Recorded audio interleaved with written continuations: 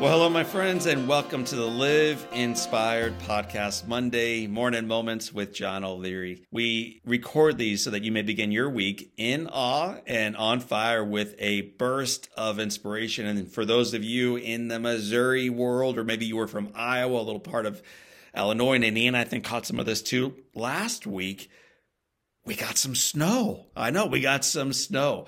The forecast was calling for just a dusting, just a slight dusting. We ended up getting several inches of snow. It turns out, my friends, that weather is a hard thing to predict. Weather's a hard thing to predict. So is life. So is life. Let's talk about that. On Monday, November 7th, 2016, I spoke at a conference for business leaders. It was down in Florida. The expert who spoke just right before I did, he was an economist.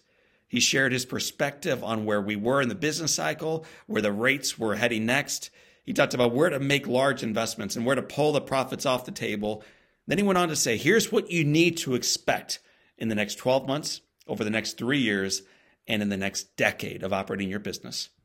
The presentation that he gave was engaging. The charts he used, man, they were beautiful. The message was delivered with conviction. It was great. Everything the economist shared that day was based on the obvious outcome of the election of the 45th president of the United States the following day. The expert based every single slide, every chart, every prediction on the presumption that Donald Trump would lose. Of course, everybody said it would happen. Hillary Clinton, he knew it to be a fact, would win. She would become the new leader of the United States. Obviously, the former Vice President Biden would be permanently out of politics. That's clear to everybody. And it goes without saying, the strength of the CDC would ensure that we would never have to navigate some rogue virus spread. The future was clear, and we had life figured out. Until about 24 hours later, when the election was called for Donald Trump, and Hillary Clinton was then permanently out of politics. Looking even farther into the future, what the expert could not account for back then was that the former Vice President Joe Biden would reboot his political career and eventually his presidency. The imperceptible virus from a city halfway around the world would emerge to change the world. Life, it turns out, like weather, is hard to predict.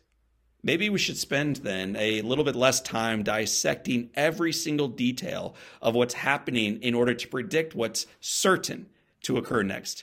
Instead, maybe we could spend that coveted time celebrating the very real present joys in our life right now, seeking ways to better live them and to better celebrate them and to better do all of these things together.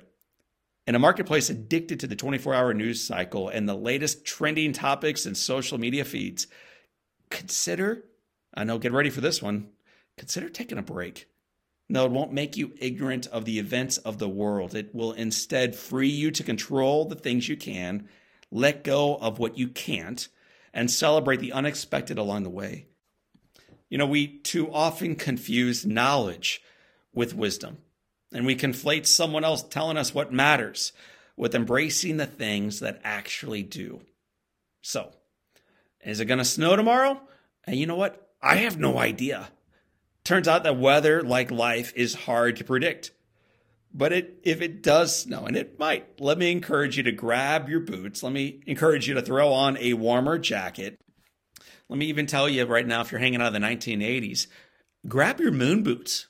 All right, that's what I used to wear into the snow when I was a kid. Maybe some of you are still wearing moon boots out into the snow. Grab those moon boots, walk outside, lay down, and make some snow angels. Because sometimes the unexpected part of life is the best part of life. My friends, my name is John O'Leary, and this is your day. Make those snow angels and live inspired.